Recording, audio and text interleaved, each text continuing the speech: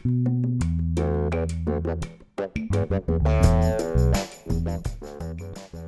is Ella Brady, and welcome to the UE podcast.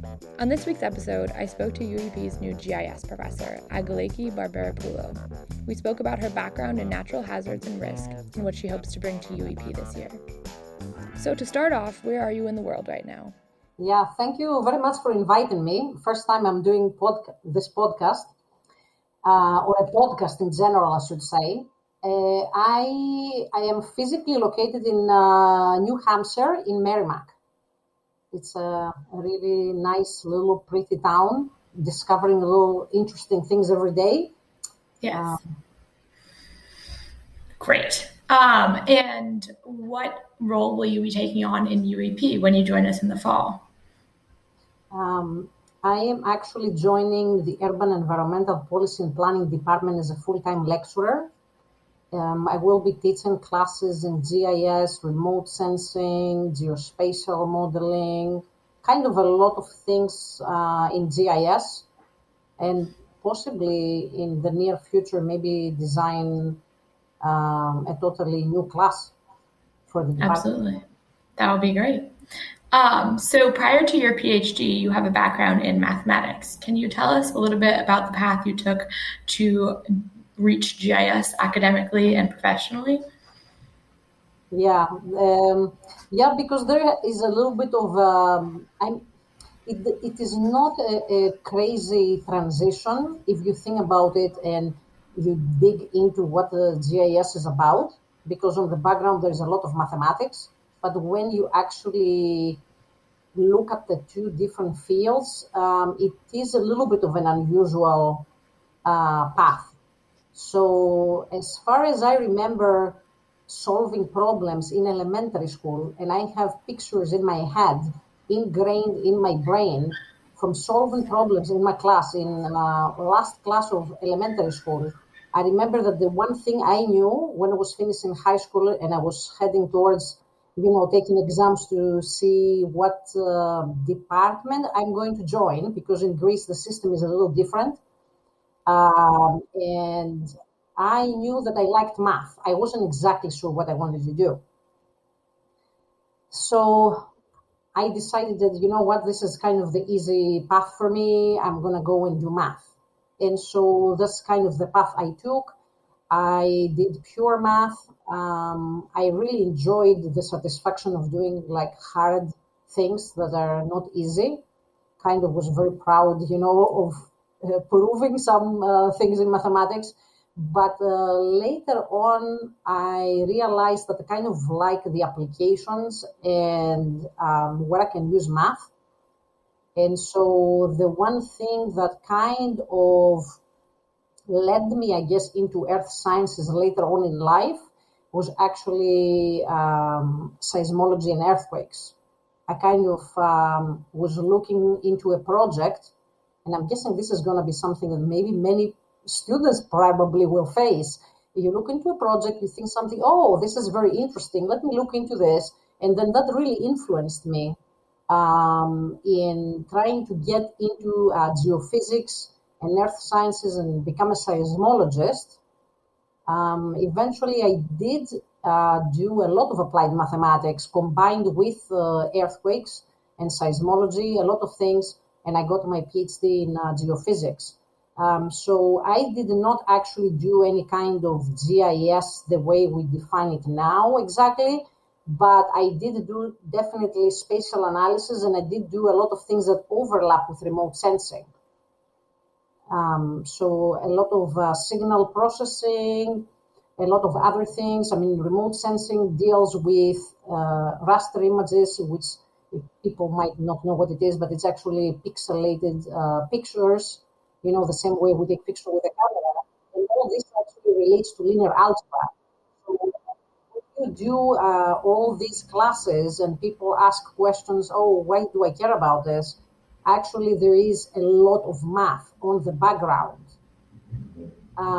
Eventually, because of my interests into patterns, I like to find and try to solve a problem. Why is something this way? Why, I guess one of the projects that early on I looked at, it was why we do see unusual observations 2,300 kilometers away from Alaska in Seattle, from an earthquake that happened in Alaska. Why do I see these unusual observations and damage to floating homes in Seattle?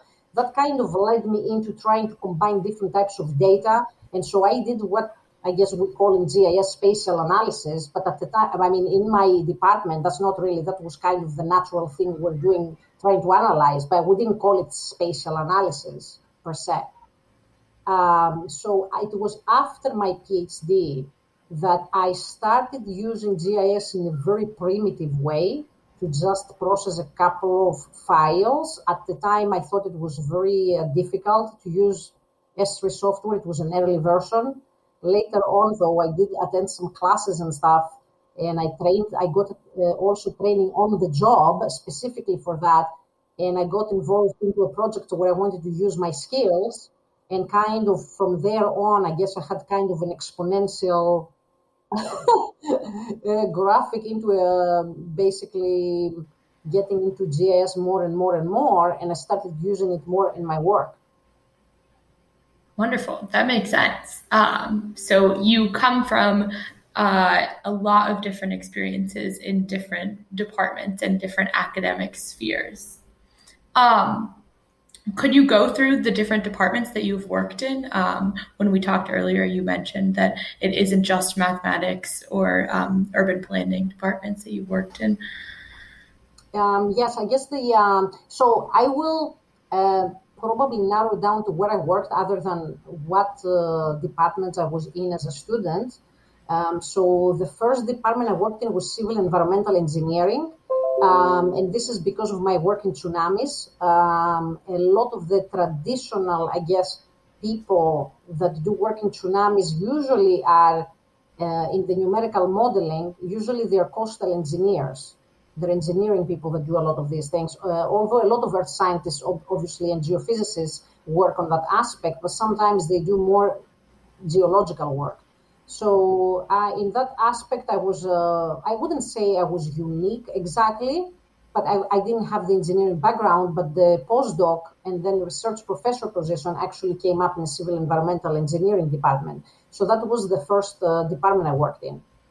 And after that, I worked in a research organization. It's similar to USGS in New Zealand that deals mostly with hazards. Geohazards. Again, is similar to the United States Geological Survey. Worked a lot with emergency management, which I loved. I really enjoyed doing that. And then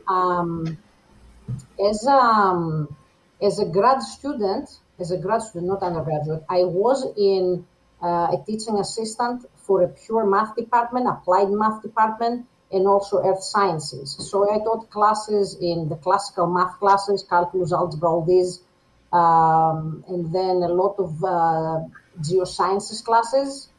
What other departments? So pure math, applied math, civil engineering. That's a lot. Sciences as a grad student, geography and sustainability at Salem State. Mm-hmm. And what else? Did I forget something? I think that's a lot of them. So yeah.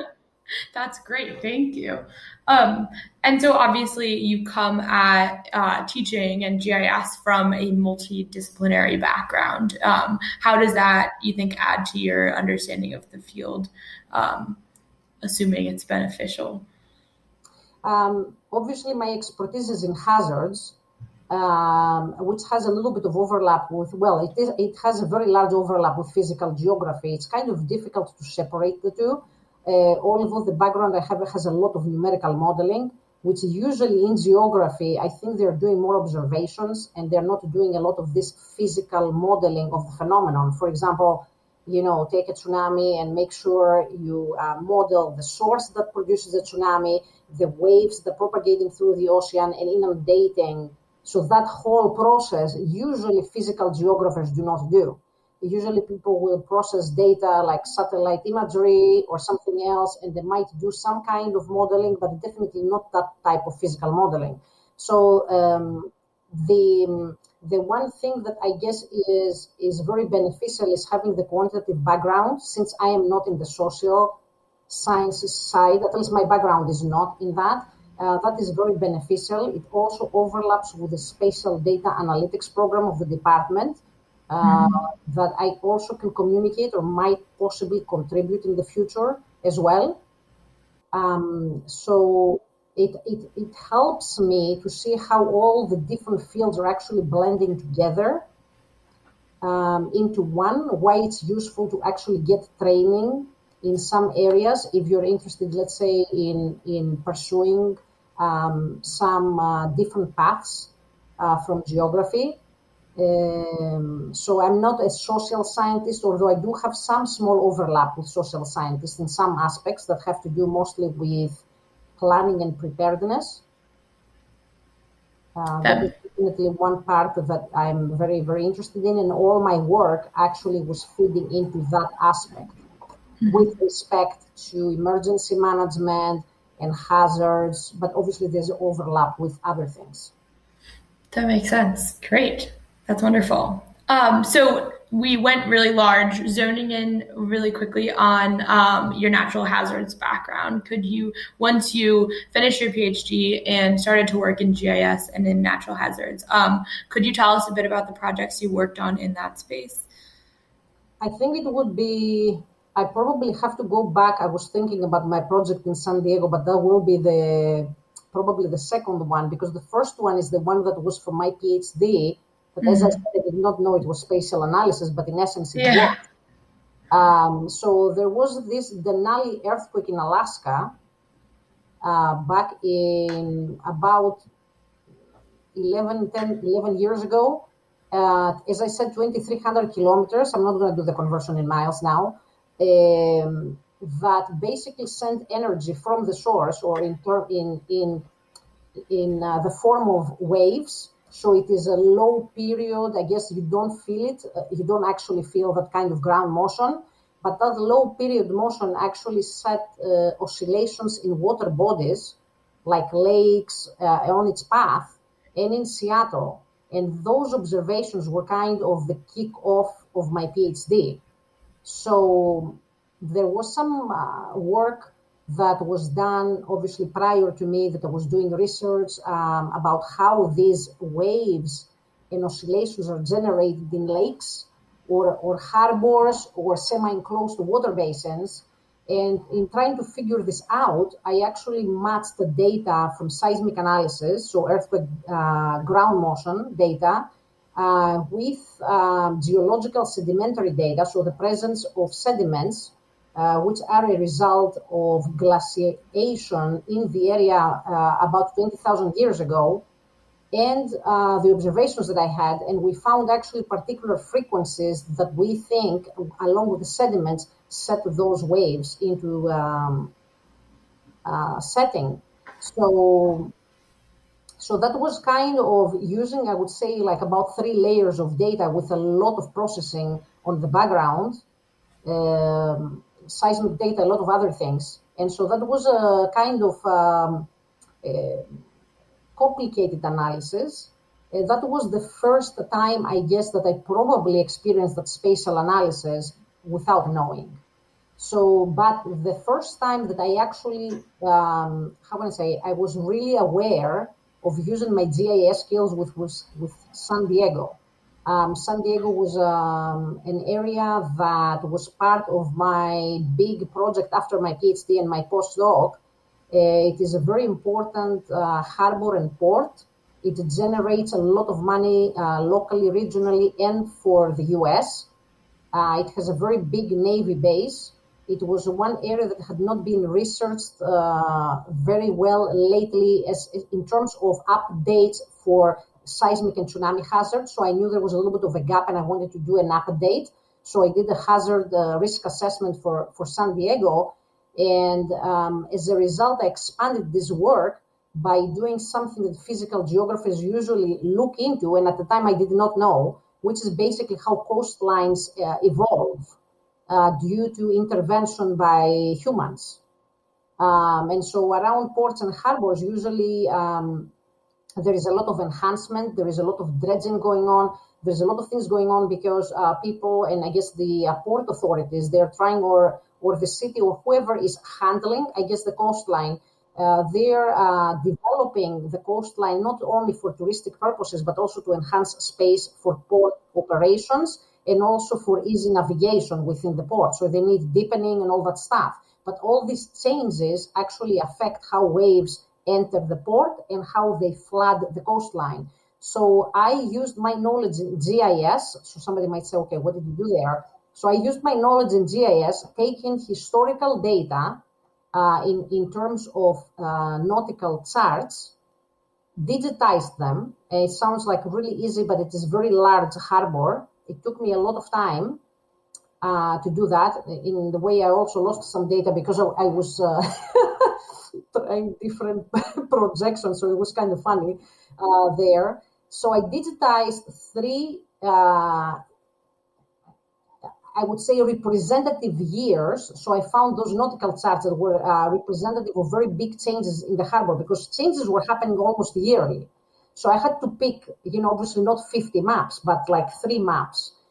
So what were the major changes in the port? And then I used that as the digital elevation model in my numerical model. So this digitization was input to a model that I had to run and see how different flooding around the coastline was in the different years.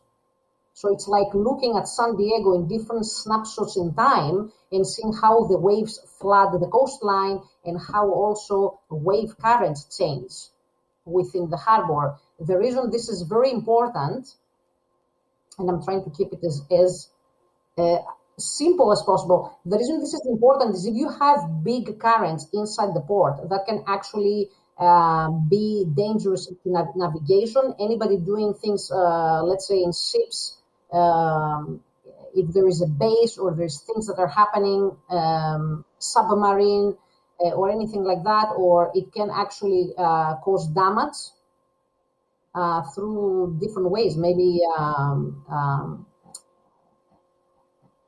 I forget now, got a blackout, but it can cause damages. So you want to know when you're getting big currents. Yeah. Wow, that's really interesting. Thank you. That's great. So switching gears to UEP and this coming year, out of all of these things, what do you hope to bring to UEP from your academic, professional, and personal background? And maybe could you talk a little bit about your teaching style? Definitely my expertise in hazards, because it doesn't make sense for me, obviously, to sell an expertise I don't have. Mm-hmm. So my connections, the fact that I will be bringing, I will be connecting people from many different organizations, and I will expand also my networking. I do have regular collaborators that I work with. They're from completely different fields to, largely unrelated to urban environmental policy and planning. They could be from space organizations, they could be from environmental organizations in Europe, they could be earth scientists or civil engineers, collaborators from other organizations in many different countries.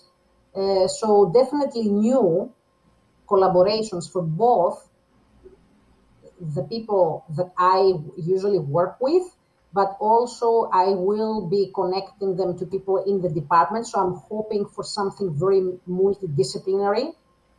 So that's one thing I will be bringing in there. I know that the hazards part, there is some hazards work that is being done. I shouldn't say some, I don't want to undermine the work, but there is hazards work being done by the civil environmental engineering department, but I think the focus is mostly on the built environment. Mm-hmm. So mine is not just that. It's environmental, and I also look at a little bit some social aspects as well. In terms of my teaching style, I try to usually blend a lot of these things. I actually do appreciate how all the different fields come together in a class. I try to I shouldn't say make. I try to show to students, that's a better word to use. I try to show to students how everything blends together, and it's always good, whatever knowledge you have, you can bring it in. And I do appreciate the different ideas that different people bring into a field because they're looking at something in a different way. And this is why I do like working with people from different, that have different training, because they always have a different set of eyes. And it's not just physically a different set of eyes, but it's also their background makes them look at things differently. And I always use an example that was very striking to me from tsunamis, from an old boss of mine who mentioned that some of the work that was done in Greece about the Minoan civilization going into further decline was a result of tsunamis that were generated by eruption of Thera Island in Greece, which we know as Santorini. This connection of this disaster and the Minoan civilization decline was actually a connection was made by an archaeologist, not by another scientist. So that is a great example. I always mention this to the students, like what can happen. Somebody can ask a question that may think silly, it sounds silly, and it might be something that the other person has never thought about. I'm always looking for things like that. Yeah. I do try to make the classes fun,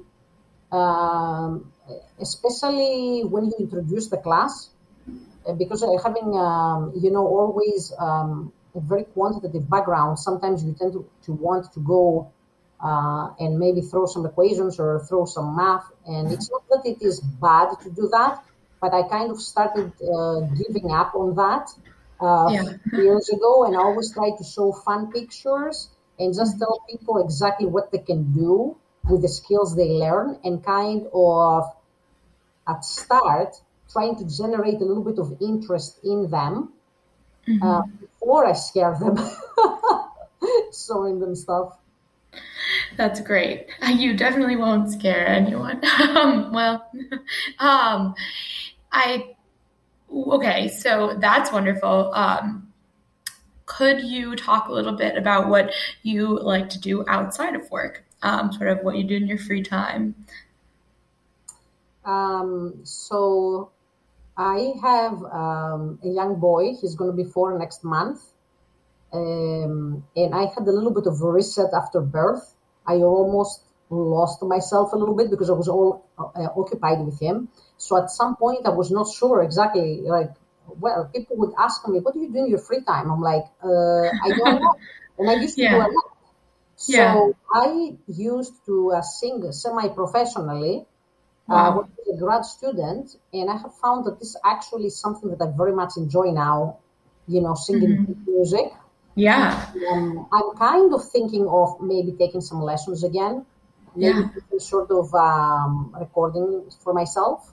I mean, I would love to sing and perform, but it is not necessary that I do.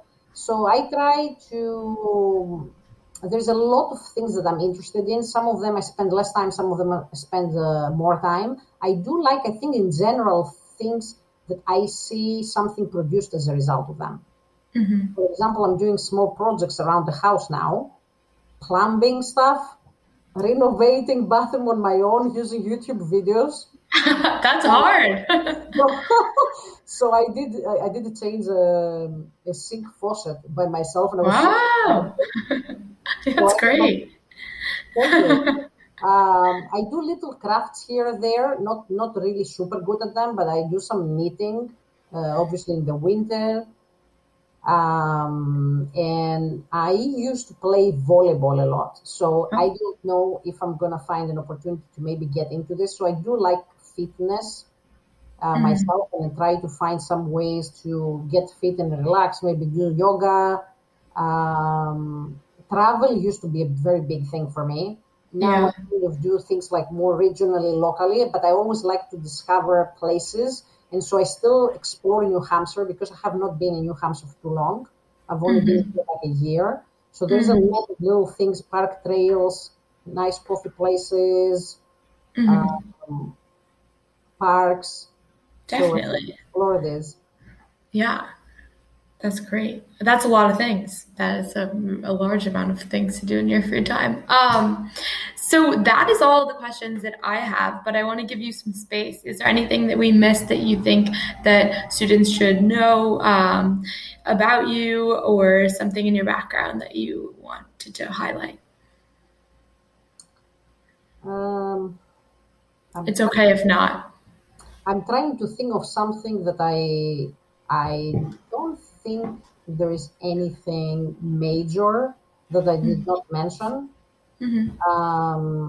I think we talked about the classes and everything that I am going to do when I'm coming in. Yeah, could you just say that for the record, which classes you'll be teaching, in case we can? In the fall, I'm going to be teaching Intro to GIS. I'm actually going to teach that in the spring as well. And I'm teaching remote sensing. So I am building that class right now. Oh, wow. Obviously, it's not a new class in terms of like remote sensing was offered. Intro to remote sensing was offered before, but this is going to be new material. Maybe covering similar topics, but new material. And then in the spring, I'm teaching geospatial modeling and Python for geospatial technologies. I'm hoping in the future to teach some class that will involve hazards, or maybe applications in emergency management. And I'm hoping to actually connect to some organizations. There's a consortium that is local in New England that deals with hazards. So I'm hoping to do that. Yeah, that would be great. Okay, anything else before I end the recording? This was great. I just hope that, I'm looking forward to actually the new semester. I'm very excited. A little bit anxious, because I know the students are very good, and I have seen a lot of the other lecturers and faculty doing amazing job with their classes, and so I know the bar is very high. So I'm quite excited. When you push yourself, you always get better. So I'm quite excited actually for the new academic year. I think it's going to be great. There's going to be a lot of good energy on campus after this year. Yeah. Okay. Well, thank you so much for joining us on the podcast, and we look forward to seeing you on campus. Thank you so much also for the invitation.